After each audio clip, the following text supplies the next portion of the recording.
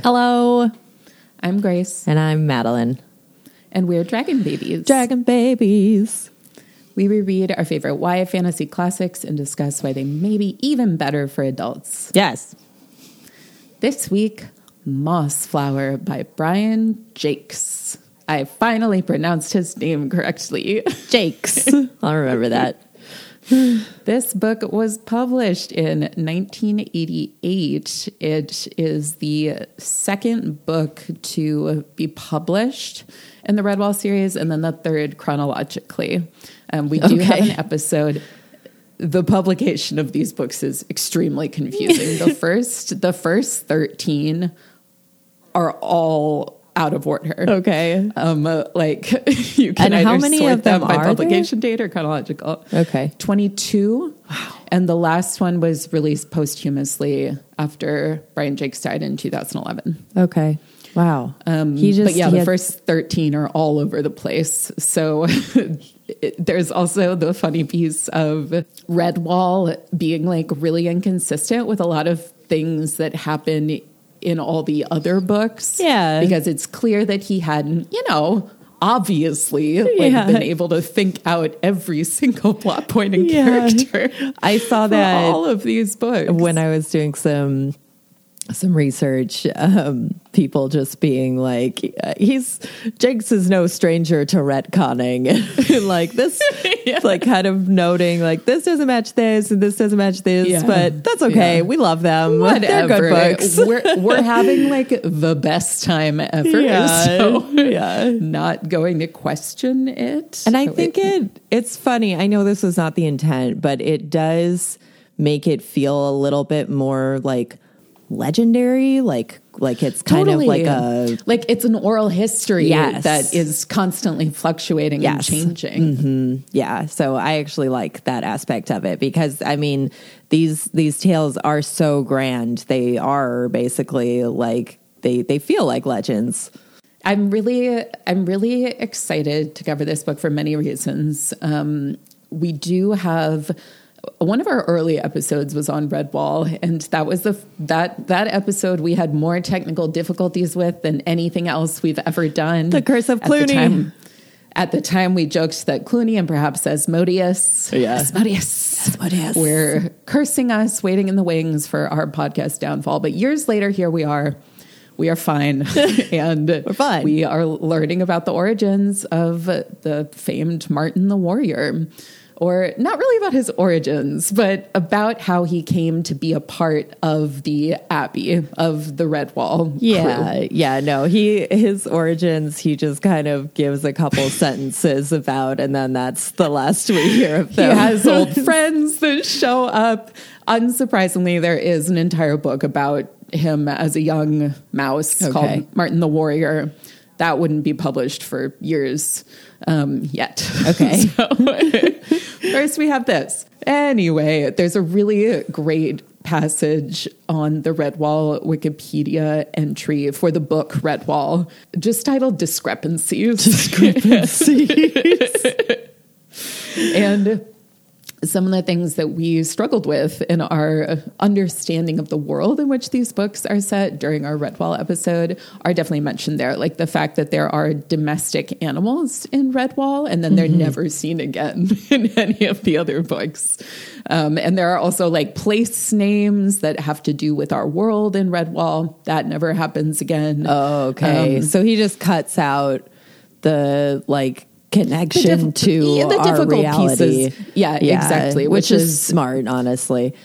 And it's still a big debate. I mean, it rages on. People wondering whether Redwall, the world in which it is set, has humans. That is an ongoing debate. And they did say... Because as we've discussed, the buildings are mouse-sized. They are not human-sized. Yeah. And also cats, like wild cats, are mouse-sized also. Yeah. Like in Redwall, cats are way bigger. In this book, cats and mice are a similar enough size that they can have a fight in which, Sarmina and Martin both one does die. The cat dies. Yeah. And she's a wild cat. She's not even a house cat. Yeah. Yeah, I actually... Size distortion is all over the place here. And it's, a part of Redwall's charm. It just started happening right away. And then I was like, well, I mean, these creatures don't have to be the same size as I would assume they are. Like, why would that matter? Totally. And now with Mossflower, reading it just feels more comfortable than Redwall because we don't have super confusing things like the fact that there was a normal horse-sized horse in Redwall that pulled a regular-sized cart filled with rats. Yeah. Like an entire army of rats. Yeah. We don't have to worry about that anymore. That's gone. Yeah. Like, what was that horse doing? No, I'm really glad that that's all been tightened up. And just beyond that, I mean... Mossflower is one of my favorite books ever. It's easily my favorite Redwall book, except maybe Pearls of Lutra, because then there's a spunky otter heroine. Oh, I like the otters a lot. The otters are amazing. Yeah. It's the first one, Redwall, that we read, it did really confuse me because it really seemed like the Abbey was human-sized because of the scale of it. It seemed giant. And then in this one, I noticed at the very end, they were like, oh, we're going to build this place for us to live in. And I was like, oh, okay. Yes. That's different. No, he's definitely answering some questions. Yeah. Like I said, I really appreciate that. Yeah, it would be a kind of wild turn and not in fitting with the tone of this universe to have it be like a post-apocalyptic thing. So, but it could be, I mean, humans could have all died out. And now this is what has happened with the remaining species on the planet. It would make sense if you think about it, that smaller animals would be the only ones to survive. Yeah, some kind of apocalyptic weather event. But there's no... The only thing more likely would be if they're all insects. yeah. But there's no other remnants of society besides like buildings, though. Yeah, and then those buildings are also animal sized. Like they were made by animals. That's why I think if so there this were would have humans, to be like far in the future after the apocalyptic event. Yeah, this is like tens of thousands of years in the future. Maybe even in that argument, like this is why I love these books so much. There's so many ways to think about it. Okay. That shifts the paradigm for me because there have been so many millions of years on this planet that it is entirely possible that multiple civilizations of dominant species rose and fell. And like over that amount of time, the movement of the earth is tectonic. It will eat the remnants of any civilization given enough time. So I actually kind of love that this is just far enough in the future. And now like these mammals, these really cute little mammals are running around with swords. They're highly evolved. They have their own technologies, complicated culture and rituals. And like, it's just magnificent. Yeah. And I have to say, like, rereading it, I was just like, how lucky are we to get to have these books? It just kind of feels like, life is pain, but you can have a little Redwall as a treat. As a snack. So we do thoroughly spoil every book that we cover. This one has a delightful audiobook, if I may say so myself. The copy I listened to for at least part of my read, as I am wont to do, is also through the Seattle Public Library. So it's the CD audiobook that has been digitized. Is it the full cast one? Yeah. Full cast. I think it's probably... So I got the fun pieces of like, end of disc 1, proceed to disc 2 to continue. It's probably the same version that I listened to on Audible, only with that stuff removed. Because it was they also probably just full tightened cast. it up. Yeah, full cast with Brian Jakes narrating. He has a magnificent voice. And I feel like part of the reason he wrote all these books is so that he could read them aloud. It really feels storytellery. I had never heard an audiobook for any of these before, and they're great listened to, read aloud. And also, Yeah, it was a lot of fun. I don't like reading Dinny's dialect, but I love listening to it. Reading it is a pain in the butt. It's really hard. It's like when I was in college as an English major and you're studying like ancient Scottish poems where like you have to read it out loud or you cannot understand it in the slightest. Yeah. Where it's just written like purely phonetically with a very thick accent. Kind of like the We Free Men. Yes, And exactly Terry like Pratchett. that. Like a Knock McFeagle. Yeah. That's exactly right.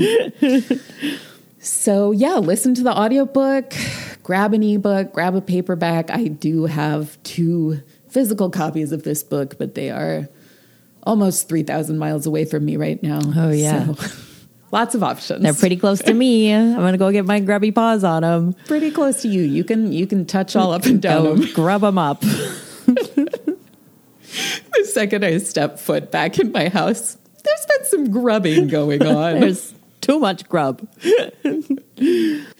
So before we get into a brief plot overview, let's talk about the cover of our childhood edition. There are so many different lovely covers for Mossflower. I'm definitely going to make a reel of them. Nice. So follow us on Instagram at Dragon Babies Podcast for that.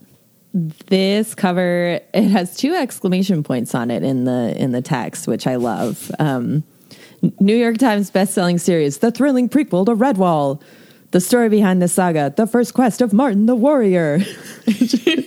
So just like, And this is a really, really cute cover. It's so cute. Yeah, it has this like kind of teal pastel green scalloping along the edges that make it feel like a storybook, as it should. This is a storybook. And then there's a cutout. In the background we can see Mossflower, right? Yeah. The abbey or fortress, as I think about it. There's the color of the woods, and then there's a stream running through it. And then on top of that, there's a red lined cutout box, and it's Martin the Warrior and Gonf, and the mole's name is Dinny. Okay. Okay. Adeline's giving me a look like, what? But it's young Dinny. Okay, young Dinny. Dinny the mole. There were just a lot of characters in this book, and I you can say that again. I had a little bit of trouble keeping the names straight. Well, and this is one reason why I can't do audiobook alone. Like, I had to get into I read the ebook for the last like 2/3 of the book because I was like, I need to cement some things. Yeah, I did think that when I was listening to it. But the 3 of them are looking wildly adorable. They have tiny, cute, sweet little faces. Martin, they're really realistic. Yeah. For the way that I often, I guess, my mental image of the characters. I don't think of them as looking like cartoons, but nor do I literally think of like a mouse, like a real mouse. I think of them as doing all of these things. I think of them as looking like the illustrations for The Wind in the Willows. For sure.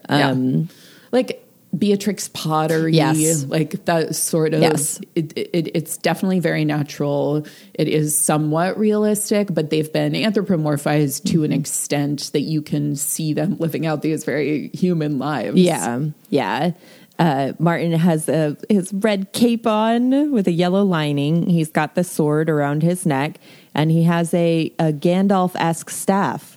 And stance as well. Yes. Look at him. Yeah. This, my first thought when seeing this cute little cover is Lord of the Rings if it were tiny mammals. And you know what? It should be. Yeah. I mean, I have to say that I think Dinny is the cutest part. He's so cute. Look at him. Paws. His snout is pointed up into the air. His little claw paws and you can see his little backpack held in front of him, and he has a backpack. Oh, Oh, it's so cute. I love Denny so much. Every time in the book he uses the expression "stand on me tunnel" as like, oh gosh. And then Gonf is dressed as a bard. He's playing like his little flute. He's rakish. He's got a little feather in his cap, and they're standing. Mouse thief. Yep.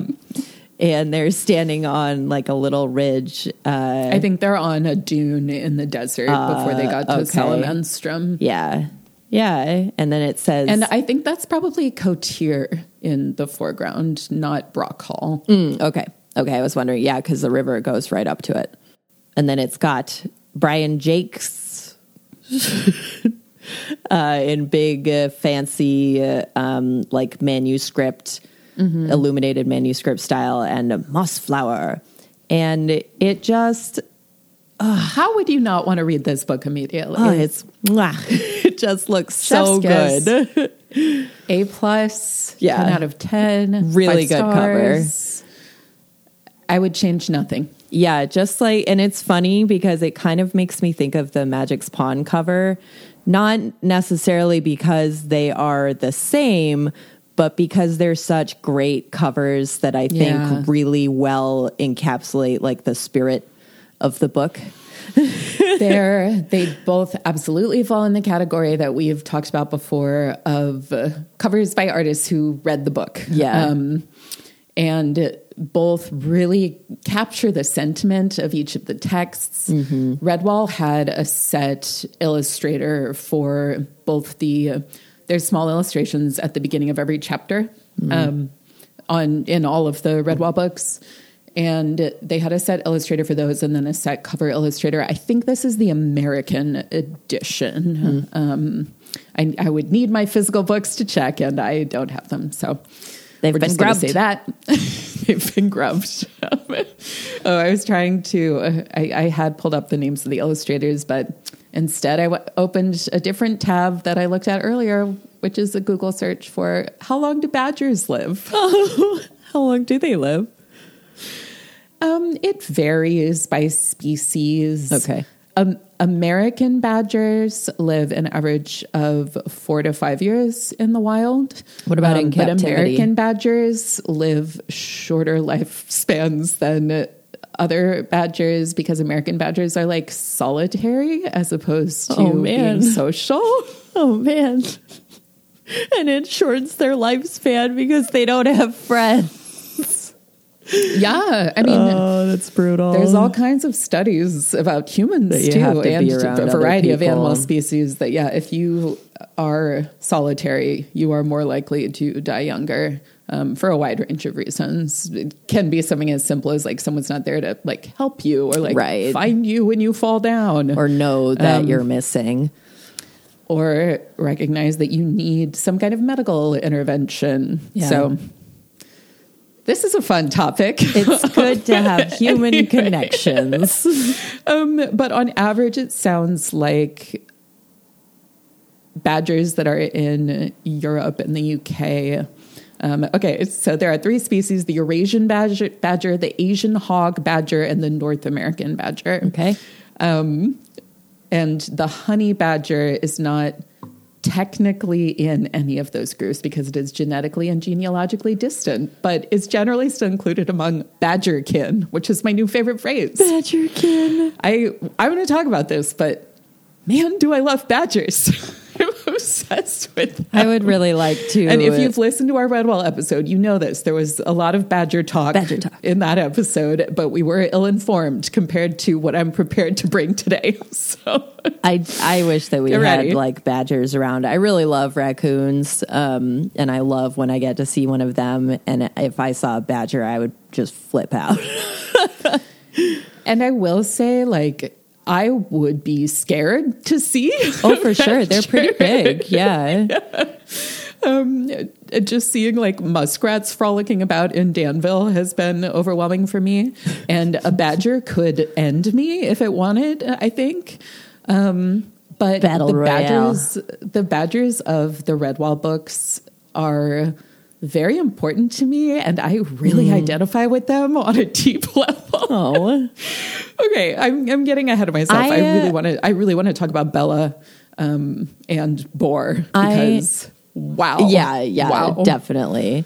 I wonder if badgers might have far increased lifespan in captivity. That's what I'm wondering. But I know people don't keep badgers as pets. Yeah, no, I'm sure they do, as with all animals kept in captivity. Because wild cats have a life expectancy of like 5 years, but then domestic cats I have known many who lived to be 20. Yeah. So that's a massive increase. Yeah. So the average badger lives around 10 years. And that is in the wild. Okay. So that's not insignificant. No. Because you do have to allow for, of course, letting go of the rules of nature that dictate like just how long Martin the Warrior as a mouse is going to be around compared to a badger. Mice live like a few years, maybe. Right. Or like some of the birds, but the birds are their own complicated situation. Yeah. Or the animals alignments are dictated by their species in these books. Although then there is some interesting there's exceptions nuance, like with the cats in this book. I mean, we get like the full span of alignment with green eyes, and then Gingerveer and Sarmina. Yeah. From chaotic evil to lawful good. Yeah. No, it's true. It's true. They're all in the same family. So I don't know. But then on the other hand, every rat is bad. No matter rat's bad. And foxes are tricky. With the, it wasn't a sturgeon, it was a pike, the fish that they keep, cut. Okay. Sturgeon can live a really long time. Who killed the gloomer. Yeah, the gloomer. Which I also thought was funny that's like their big champion is, I expected him to be a larger animal, but he's a rat, which is another one of those kind of size distortions where it's just like, okay, like, yes, he is huge. Right. And then the fact that when they're in the sand dunes and they're next to the ocean, they catch a baby crab and they're like, throw it back. And then a full size, quote unquote, crab comes and like menaces them. Yeah, they are like terrified of that crab. Like, oh God, it's an adult crab. Throw it back. But then ultimately the crab goes from being terrifying to humorous because it just holds on to a pike in its crabby claws and then gets like stuck. Yeah. I'll never get over the fact that some animals in these books have human intellect and others are just big dumb crabs crabbing around. Yeah. And you could partially chalk it up to like they just cannot communicate with each other because there's too big of like a language and cultural barrier. Yeah.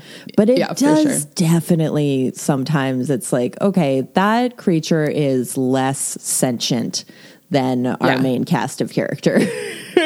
Yeah, absolutely. And the crab was a prime example. Yeah. I do want to mention there are some amazing discussions of Redwall and what makes it so great on The Toast, a very sadly departed website. Oh, yeah. That was run by Nicole Cliff and Danny Lavery. Mm-hmm. So I'll link to those so that y'all can see them because they're just so much like funnier and smarter than I will ever be. And that's fine. You know, let's embrace Redwall conversation at all levels. Yeah. Yeah. I did find when I was looking for summaries, I did find several school projects that were like book reports written on like Miss Avery's class, grade 9. Oh my God. I love finding that kind of thing, doing episode research. It's the best. Yeah. Especially as with the Arcadians when we found an unwilling book report. Yeah. Someone had clearly put up on the Wikipedia page for it. Okay. Let's do a pretty quick little plot overview, because I think where we'll have more of a rewarding conversation is kind of talking through like the characters themselves, like as opposed animals. to going over every plot beat. Animals right? in This this book. entire episode is animals, just like animals, Animals in in this this book, because they're all animals. And there's baby. a lot of them. And there's so many of them. The way that like Jakes will say there were 8 other hares. Now here are all of their names. Yeah. It's like, good. I'm glad you told us that. And I did think it was really funny that the hares were British in the audiobook. Oh my God, the hares were Very so British. funny. Yeah. And like Cheerio, old boy. constantly putting on their own like 3-man show. Yeah. Yeah. Speaking in jokes and riddles in turn. So I will just begin by saying the book has 3 parts, and part 1 is Cotir, which is a wildcat stronghold in Mossflower, a big, beautiful forest. And it is where the primary antagonist, Sarmina, lives. She kicks off the plot by killing her father and imprisoning her brother, and trying to turn the entire kingdom so that it is under her cruel reign. She wants to be the empress. Yes. And this would mean either killing or enslaving the woodland creatures who live in the forest. And I did think as soon as she was introduced that she was going to be the like megalomaniac, because Sarmina is only one letter different than Tsarina, which is like the wife of the czar. Right. Right. Yeah, there's some good clues there Yeah. for sure. The woodland creatures are, they're not united. They're not like a unified force. There are different little populations and settlements, but there are folks that live at Brockhall, which is not a fortress exactly, but like a keep where a group of creatures stay. And there is an abbess there who's like their leader.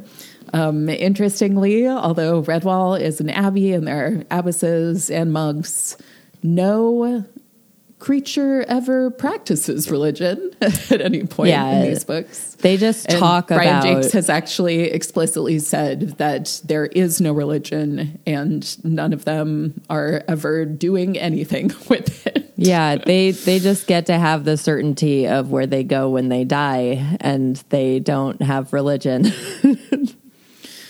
Right, I know. They have the what is it called? The Dark Forest. The gates of the Dark Forest, I think. Which is really beautiful. Yeah. I liked it a lot. What they do is they are part of the environment to the extent that like that's their spirituality. Like Right. they're part of the earth and like everything about it, which is very simple, very cool. And it seems to serve them well because they have really like solid communal societies. And they've been living relatively comfortably in the woods. The cats have always posed a little bit of a problem, but they all just basically avoid Cotir. But Sarmina decides that she is going to do everything possible to wipe them out. So the woodland creatures led by the abbess and by Bella, who is an important badger, the daughter of Boar the badger, who is the leader of Salamanstrum, the fire lizard mountain. I know, like what? Decide that they're going to fight back, and along the way they enlist the help of a somewhat mysterious mouse named Martin the Warrior, who has come from afar. And throughout that process, they journey, they find Boar. Martin regains his sword, which was broken by Sarmina. Gomph sings a lot of songs and gets up to tricks. And they free a boat of enslaved rowers from some sea rats. And ultimately, they win. Yeah. They destroy Kotir by first flooding and then, catapulting, or what's the word I should use? Yeah, just smashing it to bits with rocks that they fling. A watery grave. Yes, and Sarmina and Martin fight nearly to the death for Martin and to the death for Sarmina. And her nightmare she's been having as she slowly loses her mind and unravels in her monarch paranoia of drowning. It's true. Yeah, she gets the late life Stalin deal. Yes. So I think that's enough for plot, and let's get into our old and new impressions. Yes. Have you read this book? I have not read this book. I thought you had, but I don't think I actually read any Redwall books when I was a kid. Yeah. I always knew that too long. I don't say that in a mean way, but they look kind of difficult when you look at them. I was kind of intimidated by them, and I thought that they would be more like Shakespearean, and I really didn't like Shakespeare when I started reading it in high school. So yeah, I just kind of associated them with something nonsensical, and I didn't read them.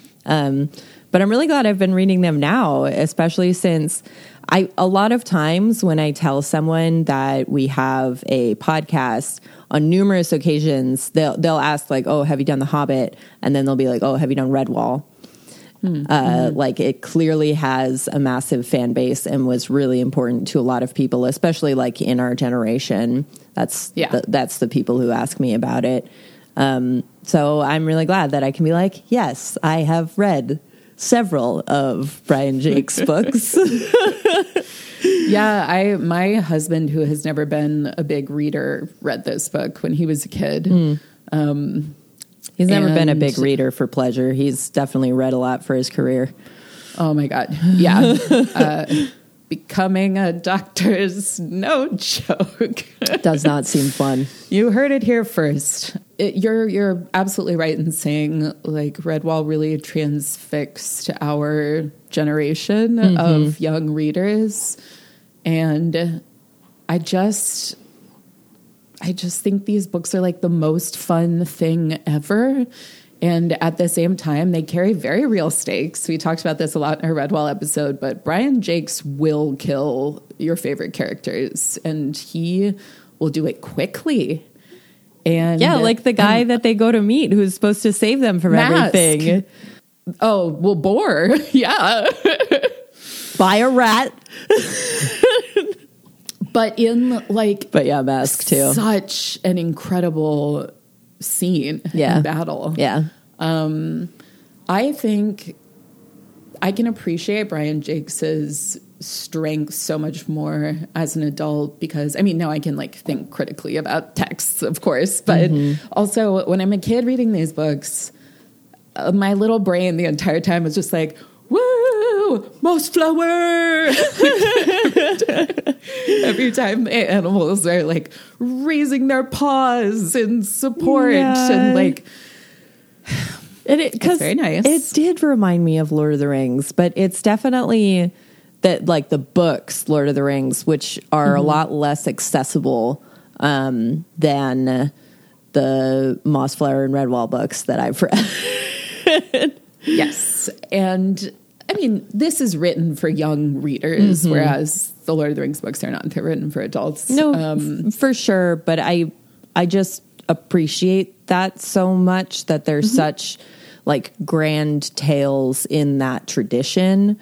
Definitely. But they are extremely accessible, and they're full of cute animals. Like, well, and like we have other portrayals of animal societies of wild animal societies, they're typically living with humans in human world. And so those books are really, really dark and depressing. Yeah. Like Watership Down, Mrs. Frisbee and the Rats of Nim. Like the animals are doing everything they can to survive at all costs. Because the They're not humans are having gods cozy to them. little feasts with candied chestnuts and apple and cheese salads in like sweet little cloaks. You know, it's not happening. Yeah.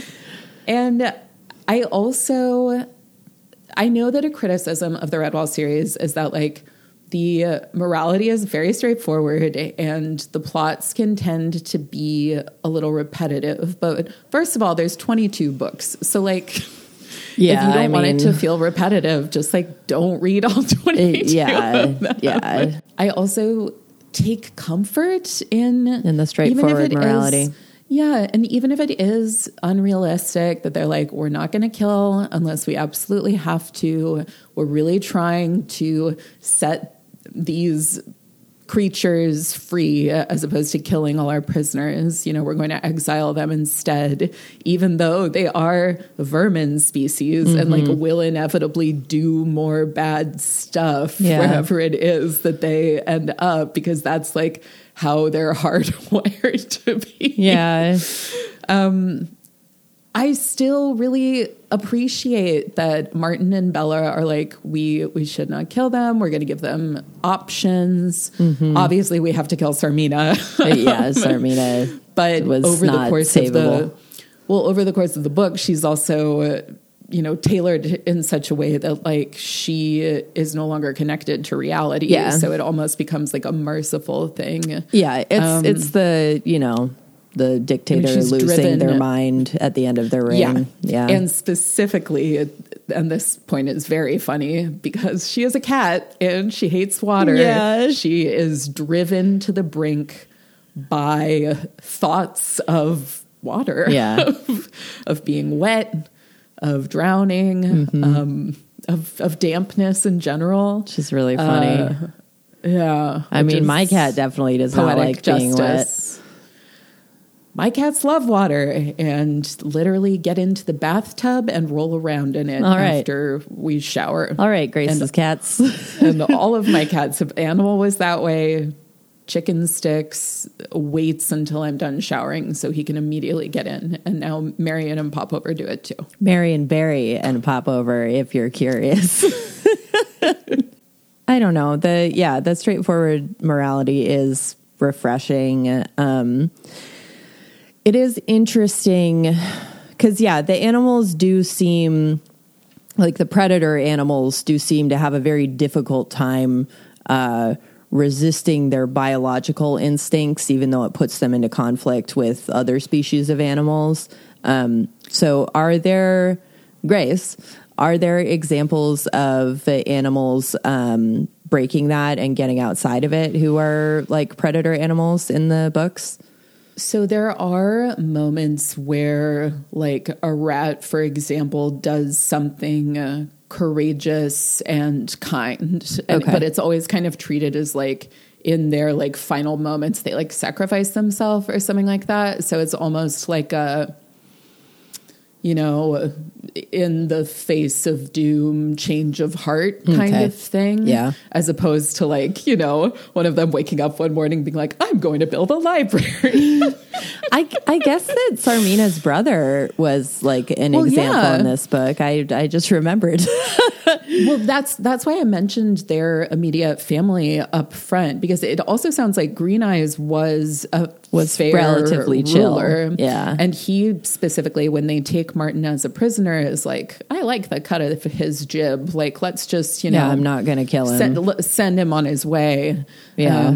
Like he wasn't intending any harm to us. Then of course, it's like, well, I want 1,000 years dungeon and I'm going to kill everyone who doesn't agree with me. Dungeon. I also, reading this as an adult, loved and was haunted by the fact that she thinks that her brother is secretly pulling all the strings and that she's like hunting him in the woods.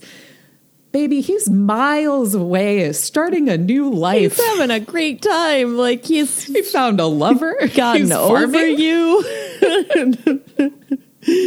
Yeah. And the tension of that is so good. Yeah.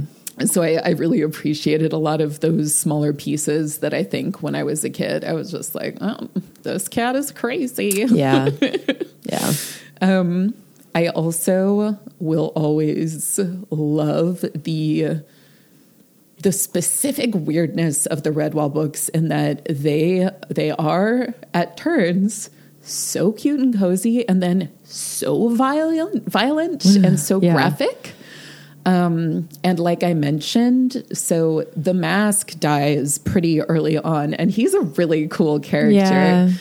Because he can disguise himself. Yeah, he's just expertly. straight up the master of magic. disguises. He's if like you a will. wizard, basically. And has a set of, like prosthetics and clothes and things that he uses to change into other species entirely. And I always love a like shapeshiftery Redwall character because there's really fun little specific details like putting a like fake little muzzle up inside his lip.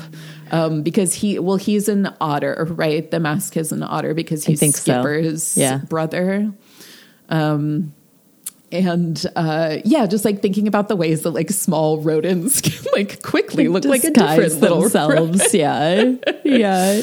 Although otters aren't rodents.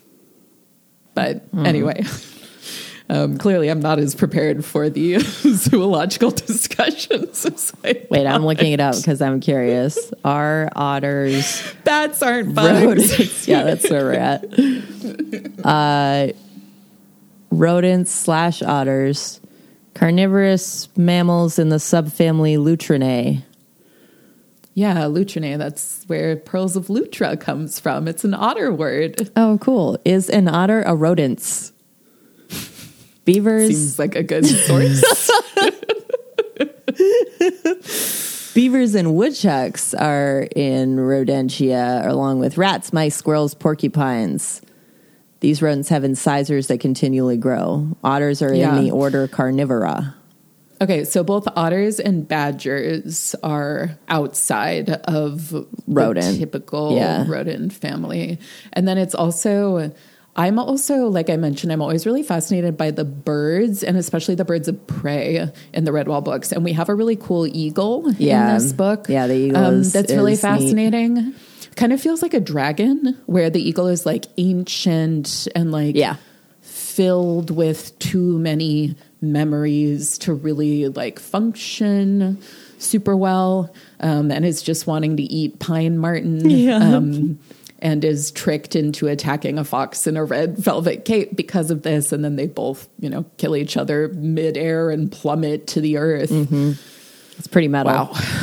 Wow. Yeah, no, it is, and it's that like super grand feeling that also makes him seem like a dragon. Exactly. And just another moment where high fantasy is really made accessible to kids, because I think the smaller scale, like in a really practical, straightforward way, it makes it feel more like it is for children and like it is attainable by them. You know what I mean? It's like a mouse can do it. Like I'm a warrior too. And then even within the little creatures, there's even littler creatures where like I can be a warrior, like the little hedgehogs. Yes. Yes. Chubs and Fergie. I want to say Chud, but that's definitely not it. No, Chud is a character. That's a different Redwall character. I went to the images tab of our otters, rodents, and it's just a carpet of adorable pictures of otters. It's great. In one of the episodes of Alone, we were watching the other day. Here's your Alone reference. Alone check-in. Happens every episode now. We're watching season 1, and it's set on Vancouver Island. I've so it's never the first watched one that's season actually 1. in the Pacific Northwest. And And it's fascinating. People hate it there. It's way too wet. No spoilies, but the majority of them leave within a much shorter time than you would expect. That's really funny. I think also because there isn't precedent, like the show has not been made before, so they don't feel safe. Because a lot of them leave because they think they're going to get attacked by a cougar or a bear. Yep. Yep. I mean, that's one of the reasons I would never embark on such a journey. One of the many, many reasons. But one of them is kind of reflecting before he taps out and is like, this has been truly the most beautiful thing I've ever done. This morning I watched an otter cracking open a clam shell on their stomach. Like, to witness that in the wild is just, it's a treat. That's invaluable. Mm-hmm. What an experience. And I genuinely think I would like going on alone for some of those reasons. Yeah. Not the not food part. I mean, I'd be out within 24 hours. I get one touch of low blood sugar and Grace I'm is just like, incapacitated to the point that certain people in my life have like carried snacks on themselves for me when we're going to be spending a lot of time together. Anyway, otters. Good. We'll post some pictures of otters on the website for you. We will definitely put up some cute animals, some very cute animals on our website, dragonbabiespodcast.com. But to wrap up the graphic violence section, I really do want to talk about Boar. So Boar is Bella's father. They are both badgers.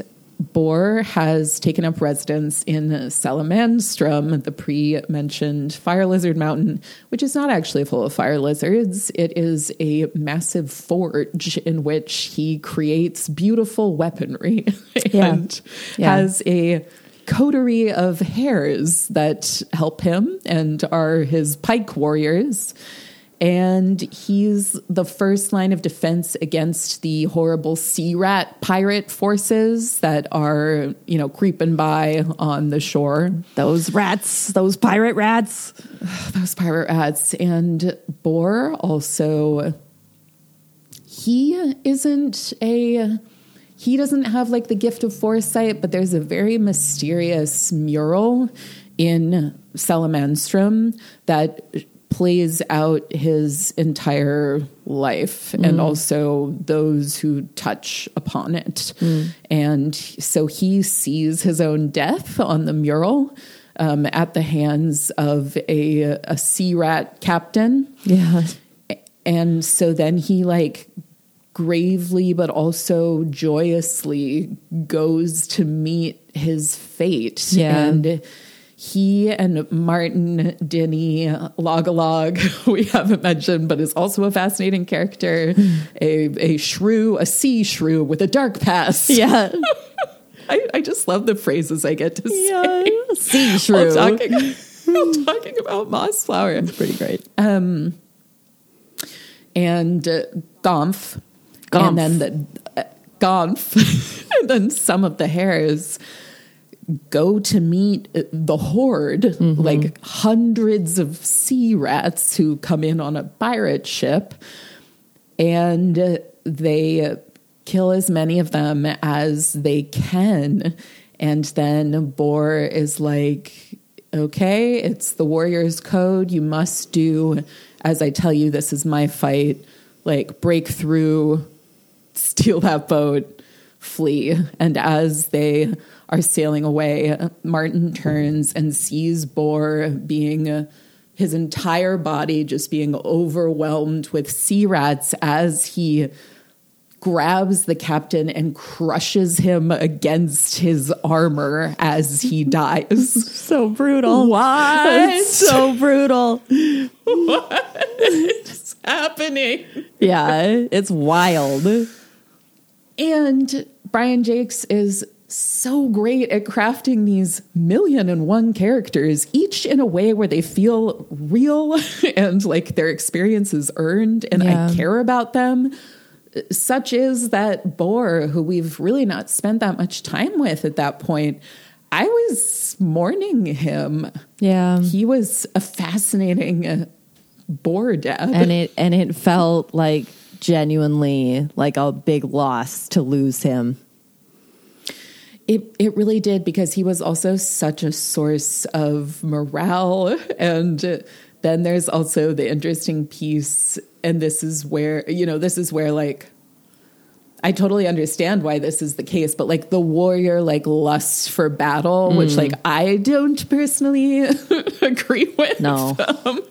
But also they have to like whip themselves into this frenzy in order to be able to do the things that they need to do to protect their communities. So yeah, like we've been talking about with the like very straightforward morality, like there's no murkiness about why they're getting into these conflicts. There's not like, you know, imperialism that they're like serving. It's just like and their overall motto that they refer to again and again is freedom, is being free, the ability to dictate their own paths, to create their own community. Yeah.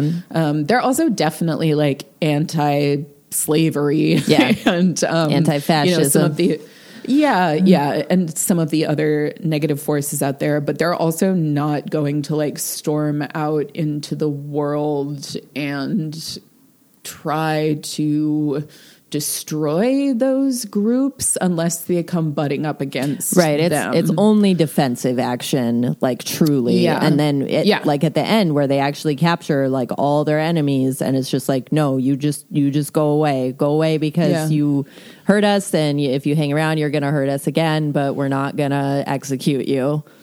And they still do like imbue some menace into it. They put them at the edge of a broad field and are like, you have until sunrise to be out of Mossflower, and anyone that's remaining, we will hunt and kill immediately. But like fair, honestly.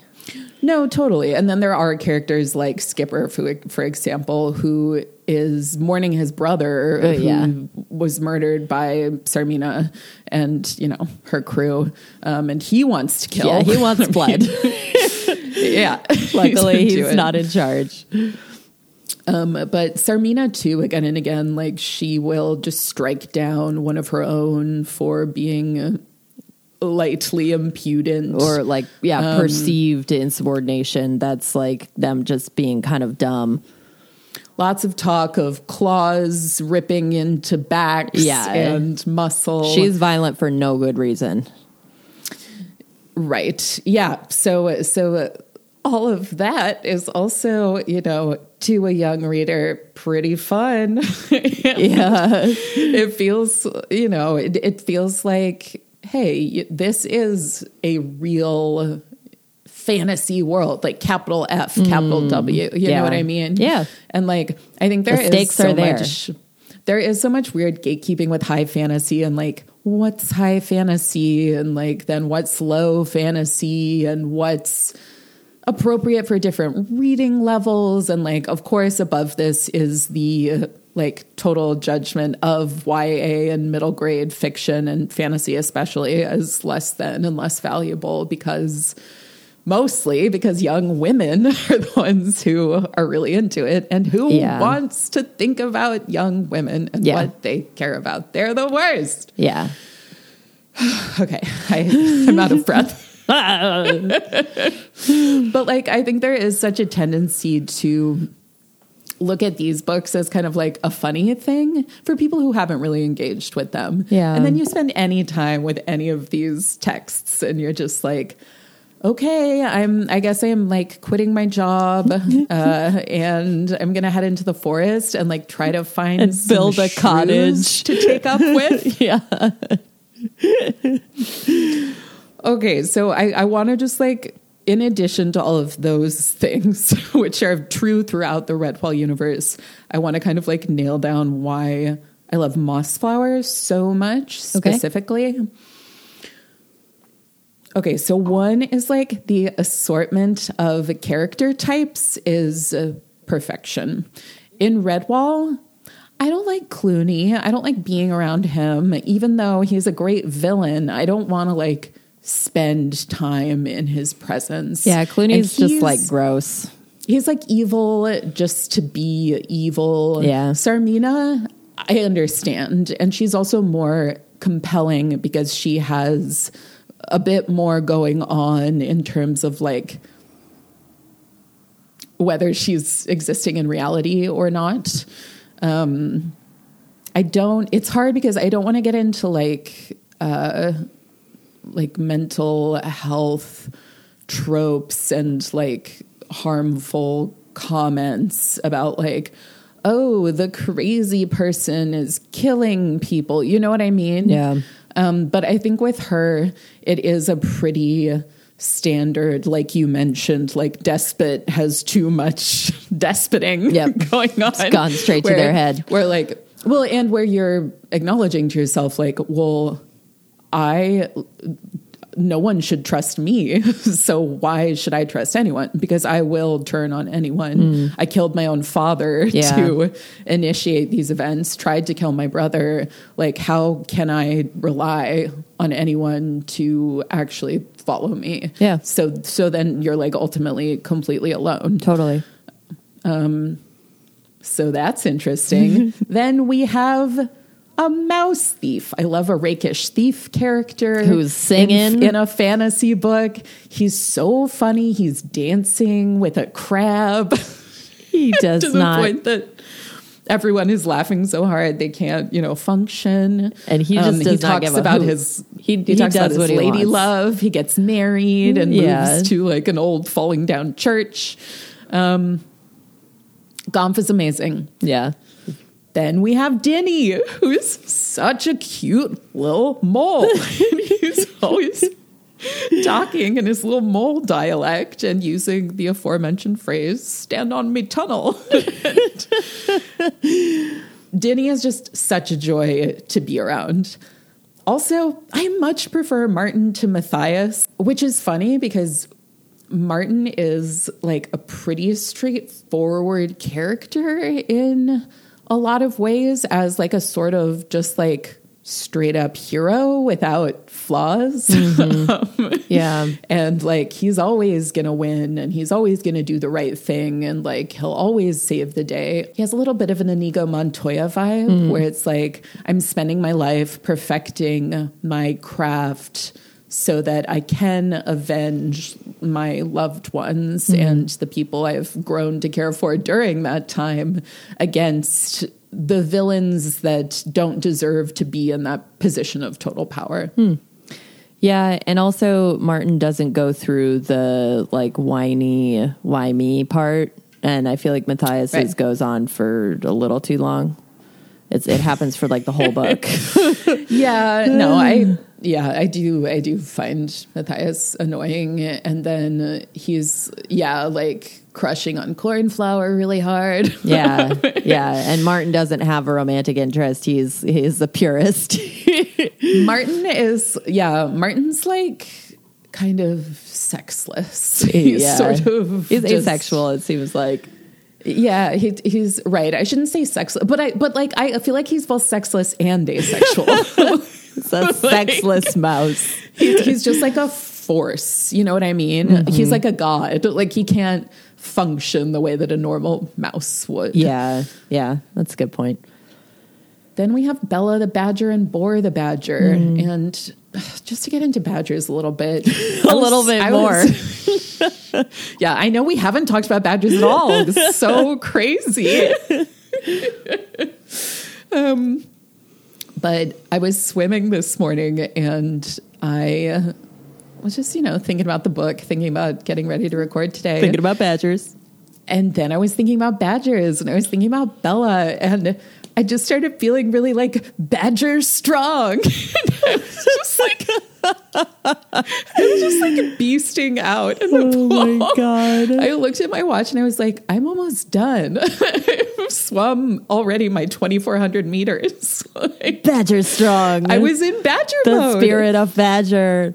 I was in badger mode. And I think there's something so different and so appealing about these really like large, strong female characters. And I'm thinking of Constance the Badger from Redwall. Yeah.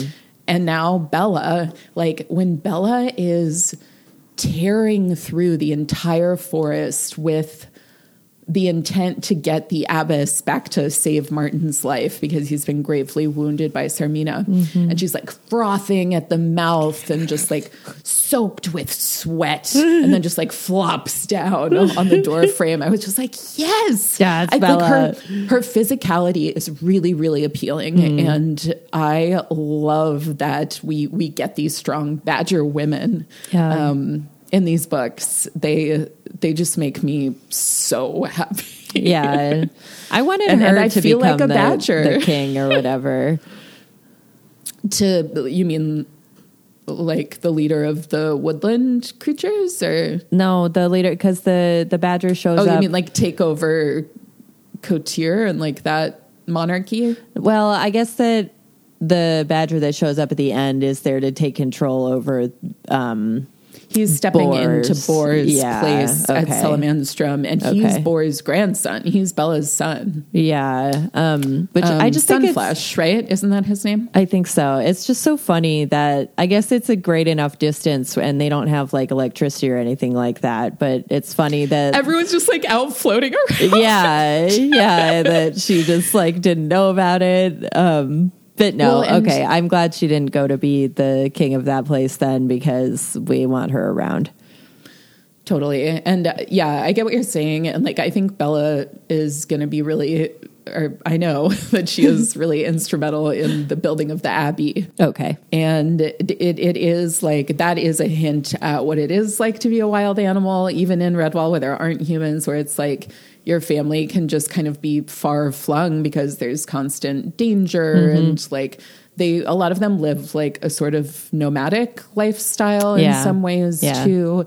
So it's kind of easy to lose track, and there's been battles and yeah, it's been tough.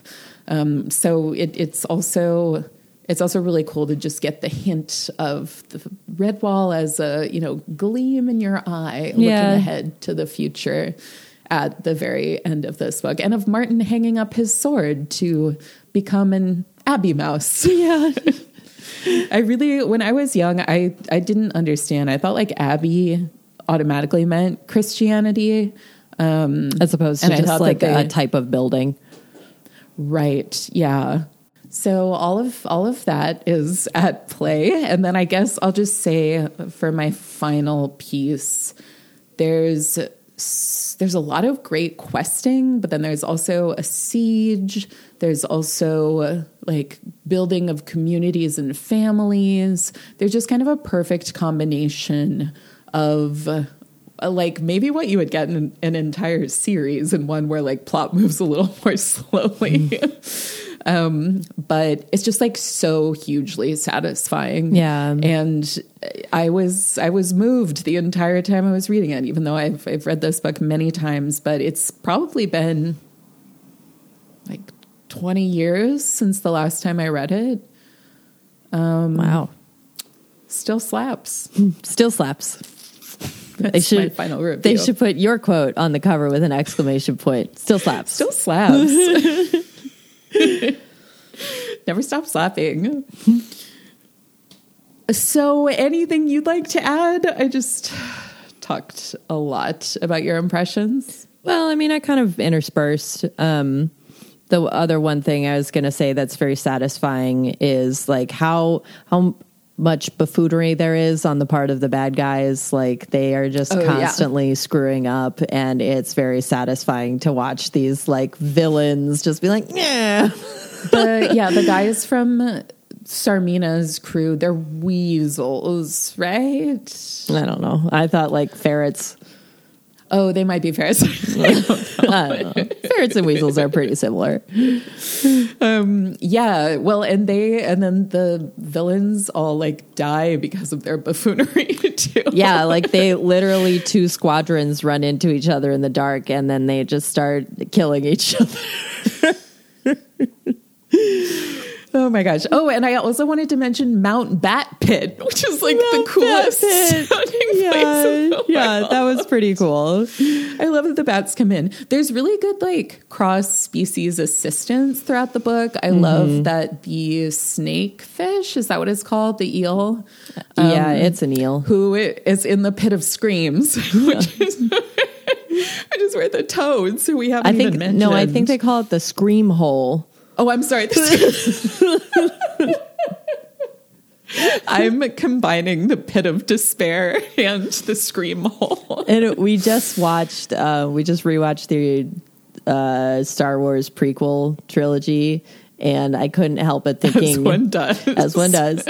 And speaking of slapping, honestly, I think that the Phantom Menace and the Attack of the Clones are art. I love Phantom Menace. Not for the reasons that the filmmakers perhaps intended, but they are art. And I mean, it's probably one of the movies I've seen the most times. And it from when we were young. And the Phantom Menace now, it is like this brilliant comedy. It's very good. Like it can function as like an absurdist film. Exactly. Like exactly. It's so deeply strange. It's so weird. And there's some really like every time that Jar Jar is on screen, it's just acid to the eyes and the ears.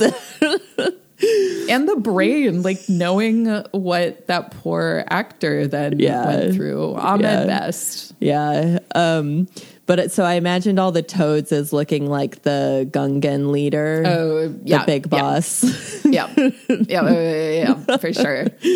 That's really funny. I was also thinking of the over the garden wall toads, but they're very like polite and civilized. Yeah. So I don't know why. I just like thinking about over the garden wall as the real message here. It's really great. But yeah, the snakefish in the scream hole bands together with them because, and this happened off page, right? Gomph was in there with him for a while and they became like, conversational partners. Yeah, because the snakefish, the eel is like lonely and bored and doesn't want to be there and hungry. Yeah. The toads are really mean to him. And you know what his favorite food is? It's toads. Yeah. So when he escapes, it just starts obliterating the toads. Well, Martin, a seasoned warrior, is like, oh God. Yeah, it's like, let's run away now. Yeah, no, I appreciated that. That's like one of my favorite, fantasy or sci-fi concepts. It's like thrown in a pit with a monster, make friends with the monster and escape together. Yeah. Pledge to feed that him your monster's enemies. not having a good time either. Yeah. Like you're both in the pit. Yeah. Oh my God. I love this book so much. I'm just so happy. Yeah. It was very enjoyable. I think we should attempt to begin to try to encapsulate the glory, the light, the power that is pretend food. Pretend food in Brian Jake's books. Oh my God. I want to know what your list looks like.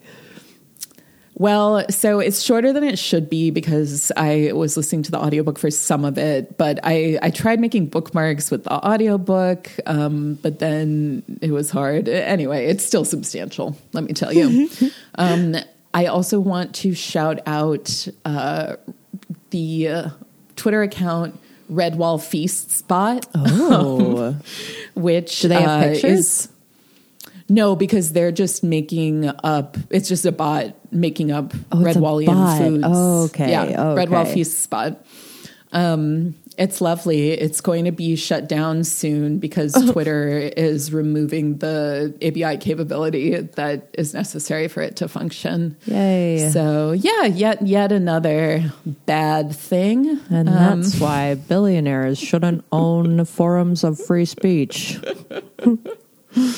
Yeah, I was alerted to this by Jenny Nicholson. Actually, she tweeted, like, Elon Musk killed Redwall Feast Spot.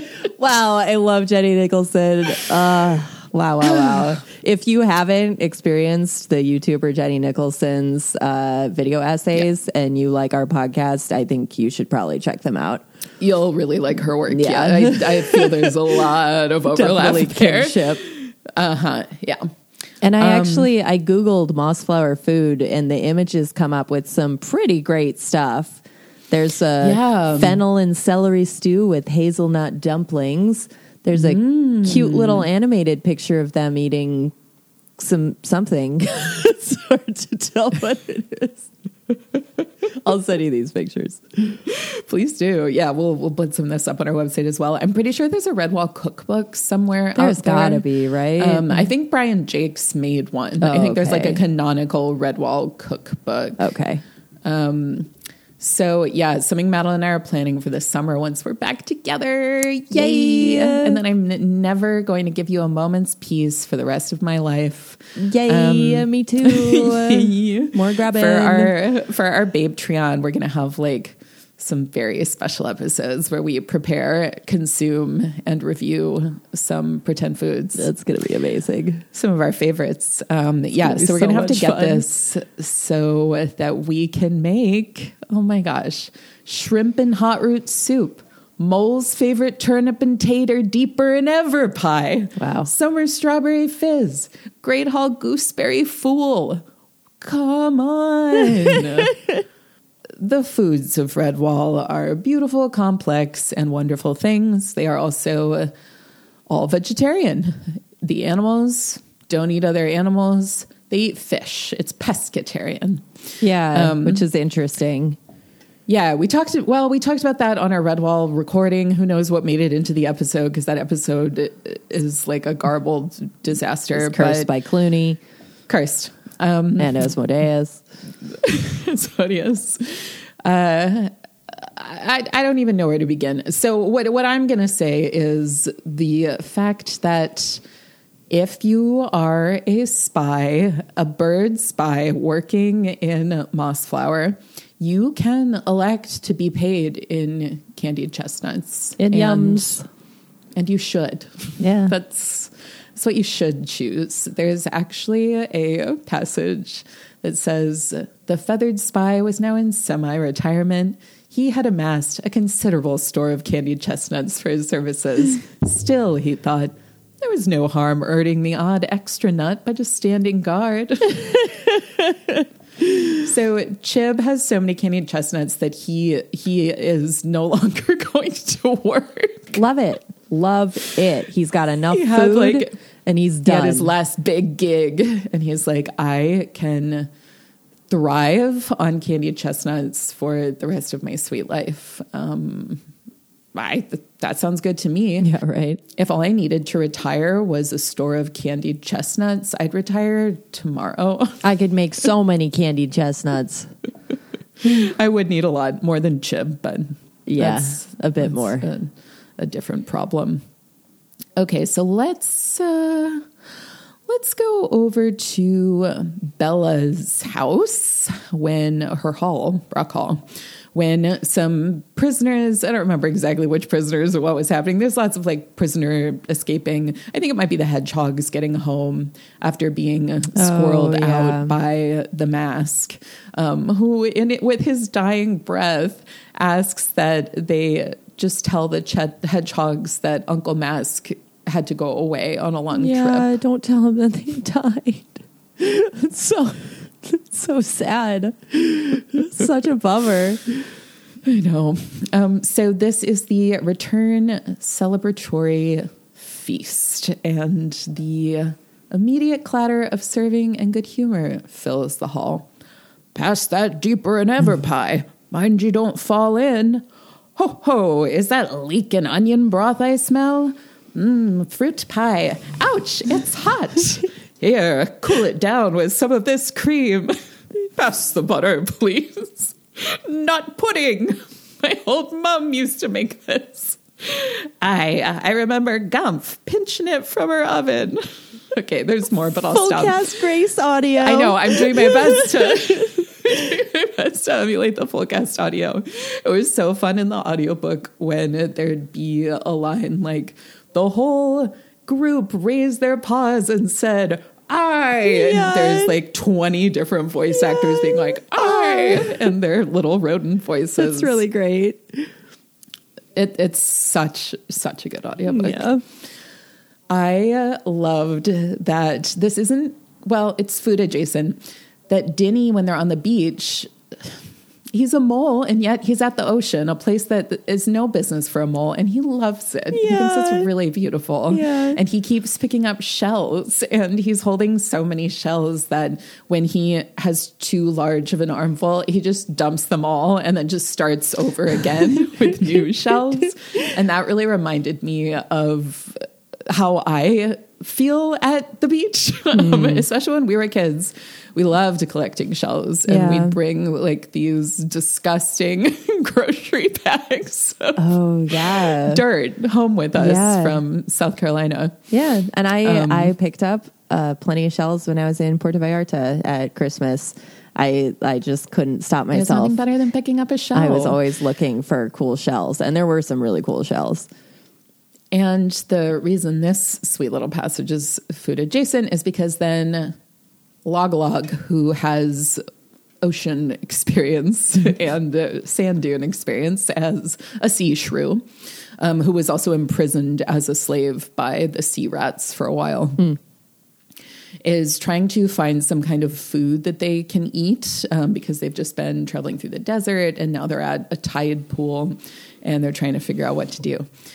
And he says, chew on this, go on, it's not poison, and pulls a limpet off of a rock.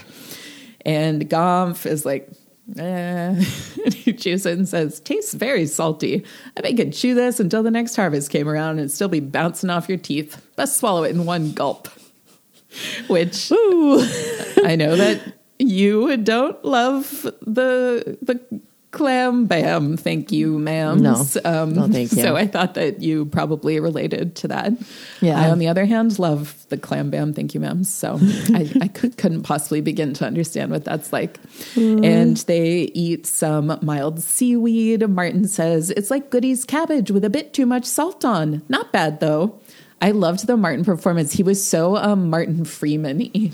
Very like earnest and sweet. Yeah, but determined. Right, Yeah. exactly. Mm-hmm. Yeah, strong of heart. Yeah. And then they pull up a small spidery object with a soft shell and two tiny claws. And Log says, throw it back. It's a crab. Throw it back. Throw it back. I love when they're describing what crabs are to the little hedgehogs once they get back to Brock Hall, and they describe it as a spider, but 100 times bigger with armor. I mean, which is terrifying. Yeah. They are kind of spidery. Technically, that's a crab. Yeah. I guess. Yeah. I'm not afraid of, like, I don't find crabs to be spooky in the same way that a spider makes me be like, Yeah. Well, you don't really feel about anything the way you feel about spiders. Yeah. I mean, I've been getting better with them, honestly, since moving out to Seattle, because there's big ones around, but they're unavoidable. But they're all harmless. So, like, especially like living in the city. So when they get to Salamanstrom, they're so hungry. And thirsty. They drank some fresh water and made some soup out of dried shrimp at the hut of a sea rat deserter who they watched get murdered by seagulls. Yep. Again, I'm just describing something that happened in the book, and I'm saying the most ridiculous phrases of all time. Murdered by seagulls. When they get into Salamanstrom, the hares bring in new bread, fresh salad, baked fish, mint water, and a selection of last autumn's fruits crystallized in honey, which I think is a really good example of how even simple food in the Redwall books, even, hearty roughage to keep you going after a long time in the desert, is still made so sumptuous and special. It's not just water, it's mint water. It's not just fruit. It's last autumn's fruits crystallized in honey. Yeah. The man loved a treat. Which, it's just so lovely. It makes me want autumn bounty type food. Oh, for sure. Yeah. A cornucopia. Indeed. Then they make seafood and potato stew, which is called skilly, which I guess is like a Spoongili? sea rodent thing. And I believe it's Logalog who's saying this. He's talking to the like ragtag band of warriors they've put together from the woodland creatures. They say, seafood and potato stew, that's skilly. It'll put hairs on your chest like a giant sea dog. There's plenty of pepper and salt in it, too. Finish it all up and show me a clean plate. Then I'll dish you up some of my own warrior's recipe. Plum and chestnut duff and cream and beechnut sauce. What's duff? Do you know? Hopefully it's not like syllabub. The only Duff I know is dear childhood friend Christine Duff. Friend of the pod. Duff dessert. I'm trying to look up. I know you guys love when we come across an English dessert, especially a historical one, and we're like, what is it? Panic. It looks like Duff is a baked pudding of sorts. Although this says it's Bahamian, so maybe it's because they're a sea rat, so they've been to the tropics. Huh. Guava duff. Bahamian steamed pudding. Made with a fruit, especially guava, in a dough. I don't know. I'm looking up syllabub again. Don't fall into the So I can syllabub get trap. upset. I know, it makes you so angry. And, you know, there's so much more. I mean, when it comes to pretend food in these books, I could, you know, like sit here and talk about every single moment of it for hours. This is already a long episode, so I'm not going to do that. But write in to us or leave a comment on Instagram. Tell us your favorite Redwall pretend food, because I love hearing from different people what they get excited about in the Redwall universe. I personally, the like cakes, I'm always super, super into, and I love the interesting uses of woodland nuts, like lots of hazelnuts, chestnuts, beech nuts, used in really creative ways that I guess kind of remind me of some like gluten-free baking, where people can't use regular flour and come up with like different interesting Which they options. don't have because they don't farm, right? So they do, they do farm, but they don't have the kind of like super established farm where they'd be able to process like wheat. but they definitely make wheat bread. Okay. Yeah, So they're just being they have creative. lots of breads. And then something made with nut flour is like way higher protein, and just has different nutritional benefits, and it tastes really nutty and good. Yeah. So Yeah. really can't go wrong. I think I'm going to call it. Okay. And we're out. Is there Over and out. anything else that you wanted to mention about Mossflower? We need to do our badass ladies, and then we'll wrap up. I'm going to jump the line and say my badass lady is Bella the Badger. I love Bella. My rating for Bella is a ride on my back. Because she's always carrying everybody around. And you just want to taking care of things. Oh my gosh. I am going to put her little paws up on my shoulders, and she's going to hold on. And you're going to put your arms run behind your back to support her little butt. Of course, I'm going to run foaming and frothing at the mouth through the forest with her on my back. Oh my gosh. That's my rating. Oh. I mean, my badass lady is also Bella. She is great. And the female characters in this book had more agency than some of the ones in Redwall. yes, I really which noticed I really, that. really liked. Yeah. It was intentional for sure. Okay. And Don't you think? yes, yeah, I agree. Even the little abbess, who is so old that her audiobook voice is like this. Yes. So very gentle and warbly. My rating for Bella is her own stronghold where she makes her own way, not because she's fated to do it, but it's because she wants to do it. So are you establishing an alternate history in which she doesn't like help create Redwall and goes off on her own? Or are you agreeing with her path? I wasn't ready for questioning. Because Brock Hall is her, hall. Like, so I'm just excited for her to do the things that she's already going to do in the future. That's my sorry. rating for her. I'm being super annoying. Nope, great rating. Rating accepted. Good. The rating machine says thumbs up. Thank you, rating machine. And before we go, I do want to mention that a big budget Redwall adaptation is in the works. And there hasn't been anything like real released about it. What studio? Being written Netflix. So lots of directions that could go in, but Patrick McHale is writing it from the creator of Over the Garden Wall. Oh, well, that's very promising. But I just checked, and there is an article from December that Patrick McHale announced that he is off the project. That's not promising. The Redwall movie is now stuck in limbo. Okay. Did you know that Patrick McHale worked on the Guillermo del Toro Pinocchio? Really? I need to watch it. The Bechtelcast episode was amazing about it.